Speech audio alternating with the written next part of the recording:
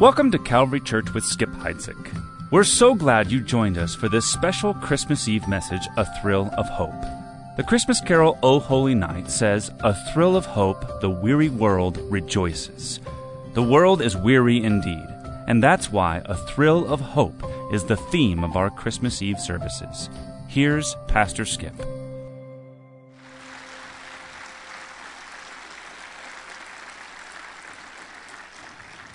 Merry Christmas to you all. Hope. The world cannot live without hope. It's one thing we need more than anything else. Hope. Somebody once put it this way, that a person can live 40 days without food, that we could live 3 days without water, we could live 8 minutes without air, but we can't live a second without hope. And it's true. We need hope. Fyodor Dostoevsky, who is a Russian novelist, said, "When we lose hope, we cease to live. To live without hope is to cease to live."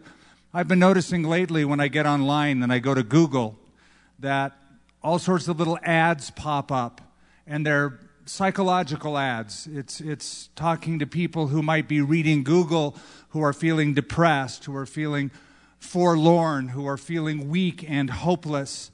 And more that is happening. And I think what they have figured out is that with the uncertainty of a lingering pandemic, that fear is overtaking hope. And it's true. Harvard University did a study where they realized that now over half of all of the young people in our country are feeling depressed, despondent, and without hope. Hopeless. There's a sense of hopelessness in our country. But the opposite is also true. According to the American Psychological Foundation, they noted that people who started out facing a difficulty in life when they were younger, even poverty, that there was a common denominator when those people later on in life became successful. And the common denominator that all of them had that boosted them to the top was that little word that we've been floating around in this season, and that is hope.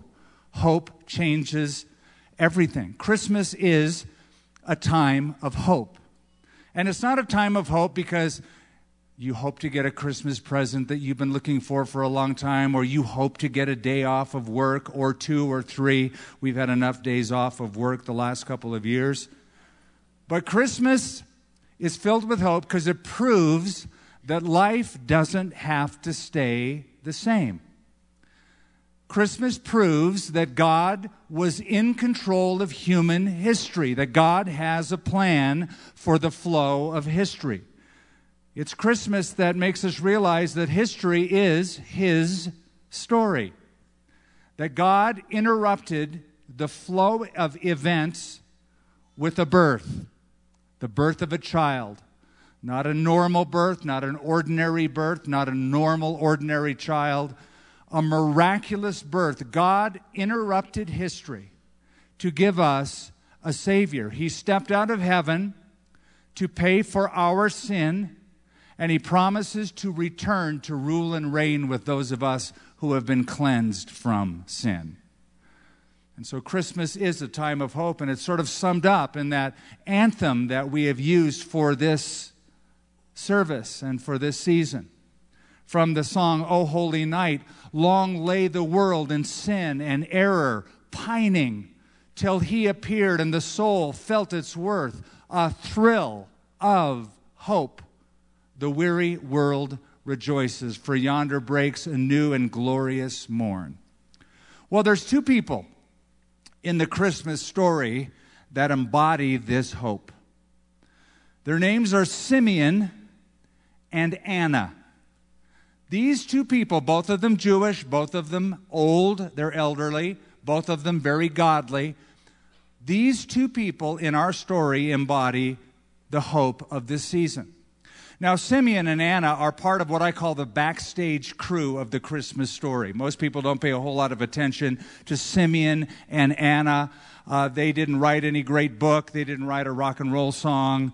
Their names are not in Hebrews chapter 11. They were probably not even very prominent in Jerusalem at the time, but they are noted here in Scripture. And I say that most people would pass over them. It's sort of like most people, when they go to a movie, don't sit around and watch all the credits afterwards. Most people, some might, but most people don't care about who the musical researcher for the film was. Most people don't care about who the grip was in the second camera, things like that. All due respect, if you're in the movie industry, you're all important, but most people don't do that. Most people only care about who's starring in the movie, and we know who's starring in the Christmas movie. We know it's all about the babe in the manger. And then there's Mary, and then there's Joseph, and then there's the shepherds, then there's the Magi, and there's even the donkeys and the sheep and the cows. They at least make it onto the Christmas cards, but not Simeon and not Anna. Nobody really mentions them during this season.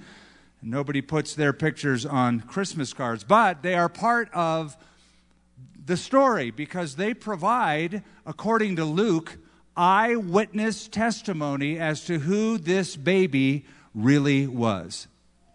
Luke introduces him as the Savior, the virgin-born Son of God, but then he brings eyewitnesses who testified to that. And Luke is a very careful historian. I'm reading out of Luke chapter 2 today for our Christmas story. Luke is very, very fastidious, and he shows us that Jesus, when he was 8 days old, was circumcised. That's mentioned in the story previous to this. Then later on, he is presented in the temple for Mary's purification 40 days after the birth of Jesus. And then he mentions Simeon and Anna.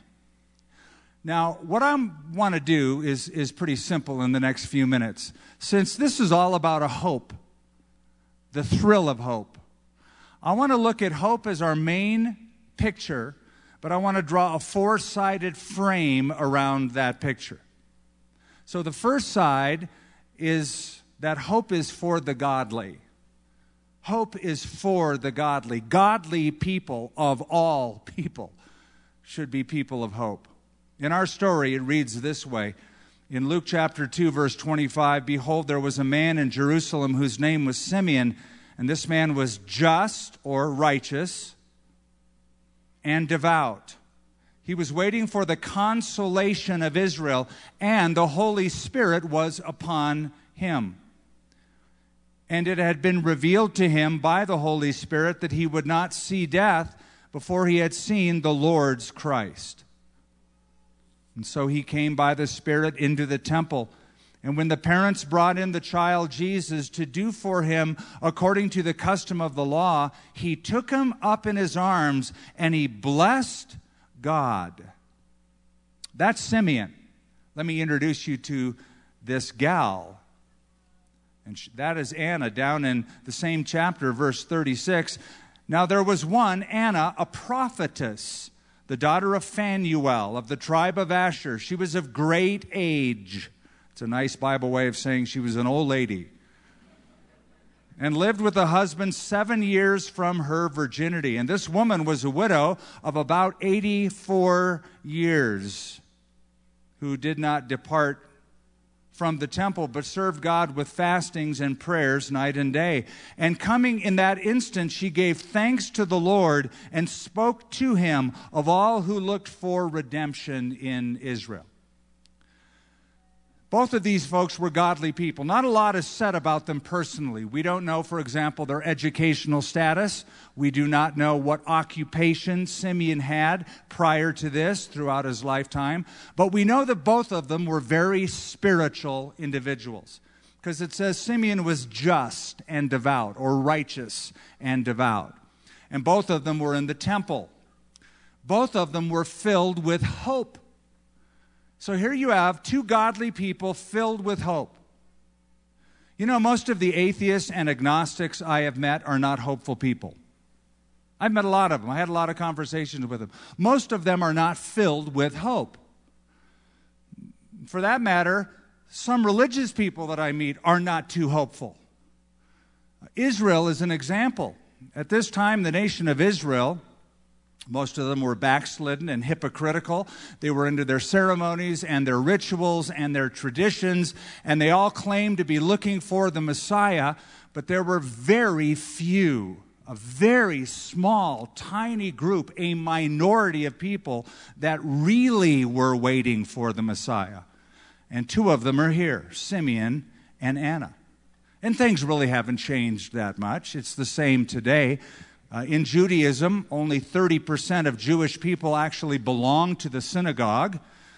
Much fewer than that are actually Orthodox Jews. Even if you go to Israel today, a very small percentage of the population, less than 10%, are people who actually take the laws and promises of God seriously. So just think of that. God takes all of his promises, puts them in one book, and gives them to one people, the Jewish people. But very, very few actually take that word seriously, take those promises seriously.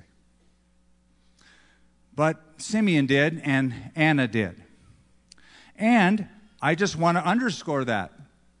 The most hopeful people I have ever met are the most spiritual people. They are by far happier. They are by far more confident. Study after study shows this. A Pew Research study noted that globally, they studied this globally, that generally spiritual people are happier and healthier. And there was a study done down in El Salvador of the youth. Young people, they noted, were getting spiritual, they said. That's their term for conversion. They were becoming spiritual, and the article noted that it is the Christian understanding of God and transcendent worldview that offers them a source of hope. And you know what? Even when the world isn't what it should be, even when things don't work out the way we want them to be, even though we plan for things and those plans fall apart, spiritual people are still hopeful. Even the psalmist in Psalm 45 said to himself in the psalm, he wrote about it, "Why are you cast down, O my soul? Why are you disquieted within me? Hope in God," he said. Hope in God. He's saying to himself, hope in God. When the world falls apart, he knows that he can hope in God. Now, having said that, I've noticed that some people, in fact, a majority of worldly people, like to mock those of us who are spiritual people and say we believe in God and we believe in an afterlife and we believe there's hope because of God's promises. They listen to us and they say things like, "Get real, man. You need to live in the real world. That's a make-believe world. I live in the real world. You need to live in the real world." And my answer is simply this. We do live in the real world. We face all the same things you face. We live in the real world, but we also know there's a really real world beyond the real world that is actually even more real than this. There's a movie put out years ago. In fact, there's a new one coming out called The Matrix. And The Matrix, the whole premise of that series of films is that we live in a program, a computer program. The world is nothing more than a virtual reality program. And very few have actually penetrated the veil to see reality. And one of them is a guy, the main character, named Neo. Morpheus, in the first film, talks to Neo and explains it to him this way. He said, "You take the blue pill, you wake up in your own bed, and you believe whatever you want. You take the red pill, and you stay in Wonderland." Most people take the blue pill. Most people wake up and they believe whatever they want. They kind of dictate their own reality. Those of us who are spiritual, we've taken the red pill. We see beyond the veil. We see the real world, but also the really real world. So hope is for the godly. Now, let's keep going with that picture. So we have one side of the frame. The other part of the frame, the second part, is that hope rests on certainty. Hope rests on certainty. In verse 25, it describes Simeon as somebody who was waiting.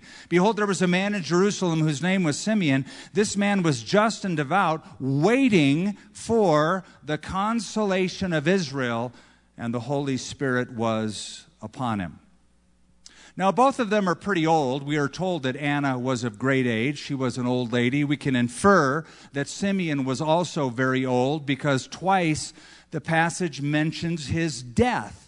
He had a promise from God that he wouldn't die until he saw the Lord's Messiah.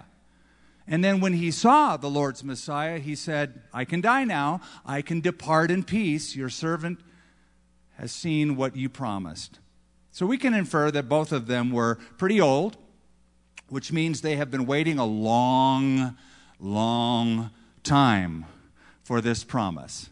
You know, it's hard to wait for something anyway, but it's really hard to wait a whole lifetime like they did.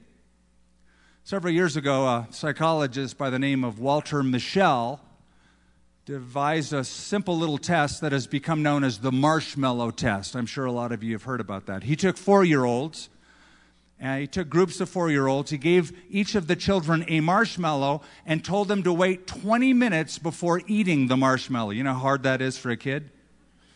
So they had to hold this marshmallow, but they couldn't eat it for 20 minutes. But he said, if you can wait 20 minutes and not eat the marshmallow, if you can do that, I'll give you another marshmallow. And so he waited and he watched, and some kids waited, some kids did not wait, but they ate the marshmallow. So they made note of this phenomena in their study, but they did more than that. They followed the kids in this study throughout their lives a little bit further, and they watched them as they grew up, and they made note of the fact that the kids who were able to wait became better adjusted, were more dependable, and scored an average of 210 points higher on their SAT exams than other kids. Because they could wait. They learned to wait. Now, I'll just say right now, I would fail the marshmallow test. I would eat the marshmallow, and on the way out of the classroom, probably steal a kid's marshmallow and eat that as well. So I would not have done well on that. Simeon and Anna passed the test. They waited, and they waited a long time. But here's what I want you to make a note of here. When the Bible speaks of hope, it is not speaking of some dream or some wish that they have or some fantasy or some illusion. In the Bible, hope simply means truth that hasn't yet happened. It's truth that hasn't yet happened. See, you can dream and have an illusion about a lot of things that will never happen. Here's an example. Let's say you're a 35-year-old guy living in your parents' basement and you work at Waffle House. But you have a dream that you will meet Miss America and she will fall in love with you, that she will walk into Waffle House and see you flipping those pancakes and cooking those hash browns, and it will just be too much for her. She'll run into your arms and rush down the aisle with you and get married. Nice dream. That's not hope. That's not biblical hope. That's an illusion. That's a dream. That's like a dream that people have to win the lottery. Your chances of that happening are like maybe 0%. Maybe. Hope is different. Hope looks forward to what you know is going to happen. And I just want to say, for some of you, it's time for you to upgrade your dreams to a hope. Upgrade your dreams to a hope. They had a certainty. What was the certainty? What was it they knew was going to happen? It's mentioned here, the consolation of Israel. They knew that one day God would send the consoler. That's another term for the Messiah. They knew that the Bible, the Old Testament that God gave the Jewish people, had predicted time and time and time and time again various aspects of the Messiah, and they were waiting for the consolation of Israel. A very famous Jewish prayer was, "May I see the consolation of Israel." That's a prayer of saying, I want to see the Messiah. In fact, did you know that the Jews, the Hebrews, have a name for the Messiah? They call him the Menachem.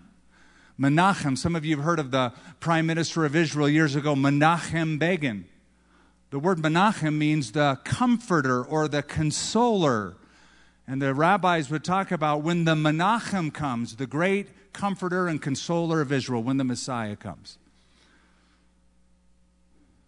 Interesting about Simeon, we are told, it had been revealed to him by the Holy Spirit that he would not see death before he had seen the Lord's Christ. Now, I don't know how that would work out like at home with his wife, if he still had a wife. I can just sort of hear his wife saying, "Simeon, you don't eat too much of that. You could get sick." "Yeah, but I won't die." "You better watch out, Simeon. Don't go to the temple. You could get COVID. Maybe so, but I won't die." I mean, imagine living with that kind of promise that you will not die until you see the fulfillment of God's promise. This man was anchored in that hope. So hope is for the godly, but hope rests on certainty. Here's a third side to this picture. Hope produces ecstasy. Now, how do you think Simeon and Anna felt when they finally saw that baby come in? When that baby finally came into the temple and they saw Jesus and Mary and Joseph. You know, the Temple Mount in Jerusalem, that area where the temple was built, is huge. It's 45 acres. Thousands, in fact, potentially hundreds of thousands of people can all converge into that one area. The chances of these people all meeting up together on a human level is slim. And Simeon did not exist in Joseph and Mary's world. Anna did not exist in their world. Joseph and Mary did not exist in Simeon's world. But they met each other in the temple, and I can see Simeon going into the temple every day, kind of just looking around every day. And he sees a baby, and he says, "Is that the one? Is that the one?" But one day he comes in, and it's as if the Holy Spirit prompts his heart and says, "That's the one. That's the baby. That's the hope. That's the consoler. That's the one you've been waiting for." And I can see Simeon just sort of walking up to this couple, total strangers, and saying, "Excuse me, I know this is going to sound weird, but can I just hold your baby? Just for a second." And it says in verse 28, he blessed God. In verse 38, it says concerning Anna, "And coming in that instant, she gave thanks." See, they were both, no doubt, overwhelmed with joy because Simeon said, "I can die a happy man. My eyes have seen your salvation." Now, I mentioned that godly people are hopeful people. I want to complete the statement. Yes, godly people are hopeful people, but also hopeful people are happy people. Even when they don't see the reality of that promise, as I mentioned, hope is what tethers them. Paul said, we rejoice, we get happy, we rejoice in the hope of the glory of God. Simeon and Anna had hoped, and there he was. And they got so ecstatic and so excited and overwhelmed with joy, and they blessed God.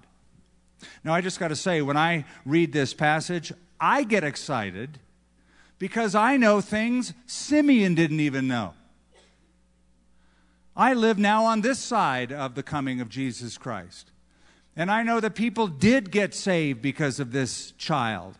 And I know that the gospel would go out into all the world and change the lives of people on the other side of the planet, including this country. And I get excited because I know that is the truth. And even Simeon, though he saw Jesus, he didn't see all that would happen. So hope is for the godly. Hope rests on certainty. Hope produces ecstasy. Let me close with a fourth. Hope is fueled by prophecy. Simeon and Anna see this baby boy with Joseph and Mary. And Simeon makes a prediction. He says he took up this baby in his arms and blessed God, and he said, I'm reading now verse 29 of chapter 2, Lord, you are letting your servant depart in peace according to your word, for my eyes have seen your salvation, which you have prepared before the face of all peoples, a light to bring revelation to the Gentiles and the glory of your people Israel. And Joseph and his mother marveled at those things which were spoken of him. Then Simeon blessed them and said to Mary, his mother, behold, this child is destined for the fall and the rising of many in Israel, and for a sign which will be spoken against. Yes, a sword will pierce through your own soul also, that the thoughts of many hearts may be revealed. Simeon takes that baby and he makes a prediction. The prediction not only is that this child is salvation personified, my eyes have seen your salvation, but says that your child is going to divide people, and people are going to hate him. Now, just imagine how this would play out if it were a baby dedication, and you brought your baby up here to be dedicated, and I held your baby, and we all clapped for it, but then I said, your baby is going to be hated by a whole lot of people. In fact, when this baby grows up, there are going to be so many people that hate your child or love your child. He's going to divide everybody. Wherever he goes, he's going to be just the dividing line, the demarcation line for the fate of everyone. You go, yo, dude, decaf next time, okay?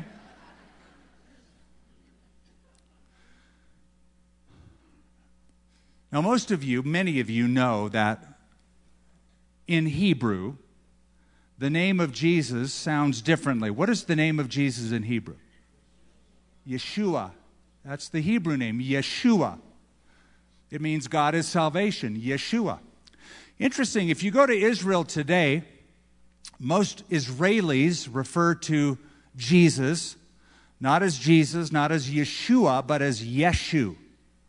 Yeshu. And you go, well, that's pretty close. It just sounds like they're abbreviating it. Actually, they're not. Yeshu has no translated meaning whatsoever. None at all. But it is a term, Yeshu is a term from the Jewish Talmud that was a term of mockery and cursing and derision because it was an abbreviation of a phrase that meant, may his name and memory be blotted out. May his name and memory be blotted out, Yeshu. So most Israelis use that to refer to Jesus. Now just imagine if in this country we were to refer to Muhammad using a term that is a curse word. Or if we were to speak of Buddha in terms of may his name be blotted out. Can you imagine the protest that would ensue? But today people call Jesus in Israel Yeshu. And it comes from that Talmudic meaning, may his name and memory be blotted out. Listen, I want you to know this. Jesus Christ is still, today, the most loved and the most hated individual who has ever lived. He still divides people. But Simeon said something. He called Jesus salvation. He calls this baby salvation. My eyes have seen your salvation. If he was speaking in Greek, as it's translated, he would say the word soterion. I don't think he was speaking Greek. He was a Jew in the temple. I think he was speaking Hebrew. He would have said, my eyes have seen your Yeshua, your salvation. All of that to say this, salvation isn't something you do. Salvation isn't a set of teachings or a code of ethics. Salvation is in a person. And that person is Jesus. And without that person, there is no salvation. Without the person of Jesus, there is no salvation for anybody. Acts chapter 4, nor is there salvation in any other, for there is no other name under heaven given among men by which we must be saved. But then he turns to Mary and he says, a sword is going to pierce your own heart. Now, that could mean a lot of things. I'll just, because of lack of time, just say this. Mary would be at the cross one day and look up after a nation had rejected her son.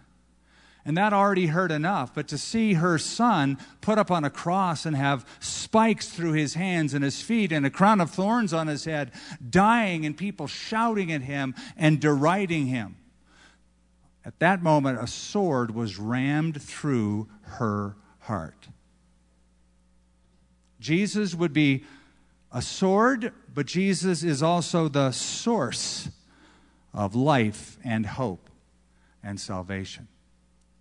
Let me close with this story, true story.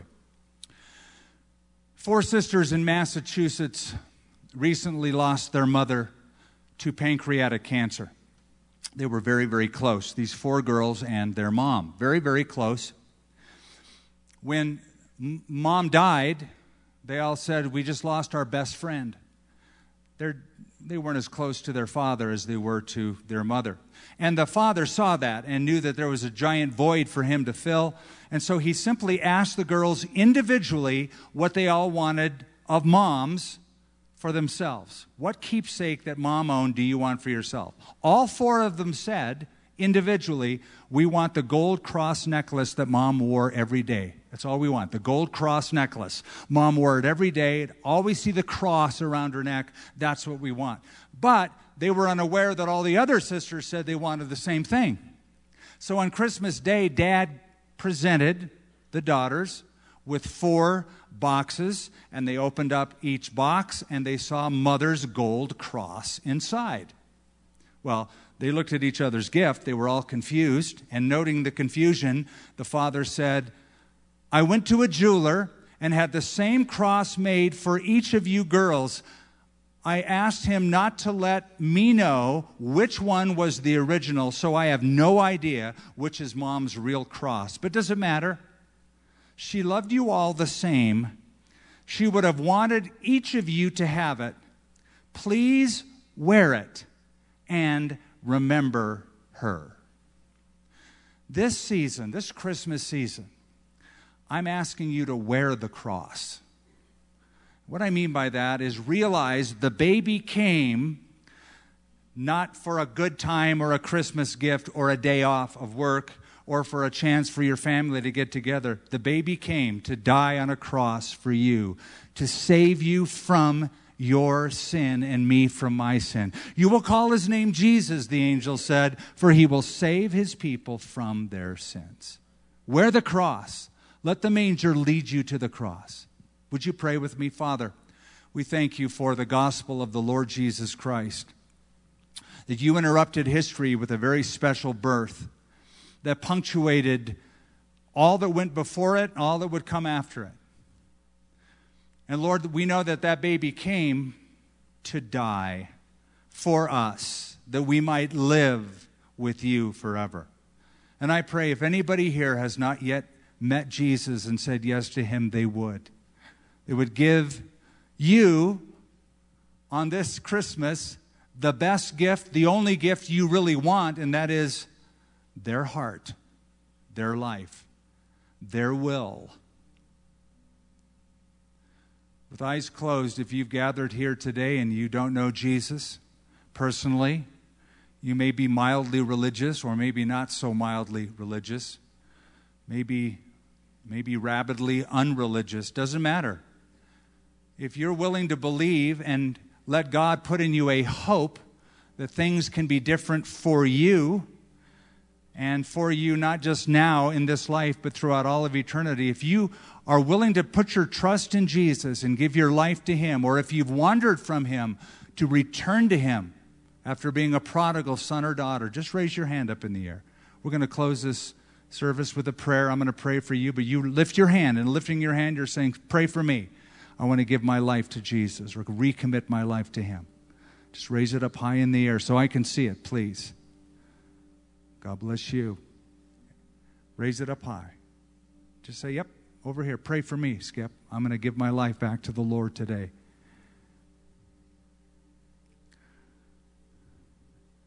Anyone else? Anyone I'm not seeing? Right where you're at, if you raised your hand, just say, Lord, I give you my life. I know I've sinned. Forgive me. I turn from it and I turn to Jesus. I want to live for him throughout all of eternity. In his name I pray. Amen. Amen. God bless you. Thank you so much for joining us for this Christmas Eve message from Calvary Church with Skip Heitzig. We would love to know how this message impacted you. Share your story with us. Email mystory@calvarynm.church. And if you'd like to support this Bible teaching ministry with a financial gift, visit calvarynm.church/give.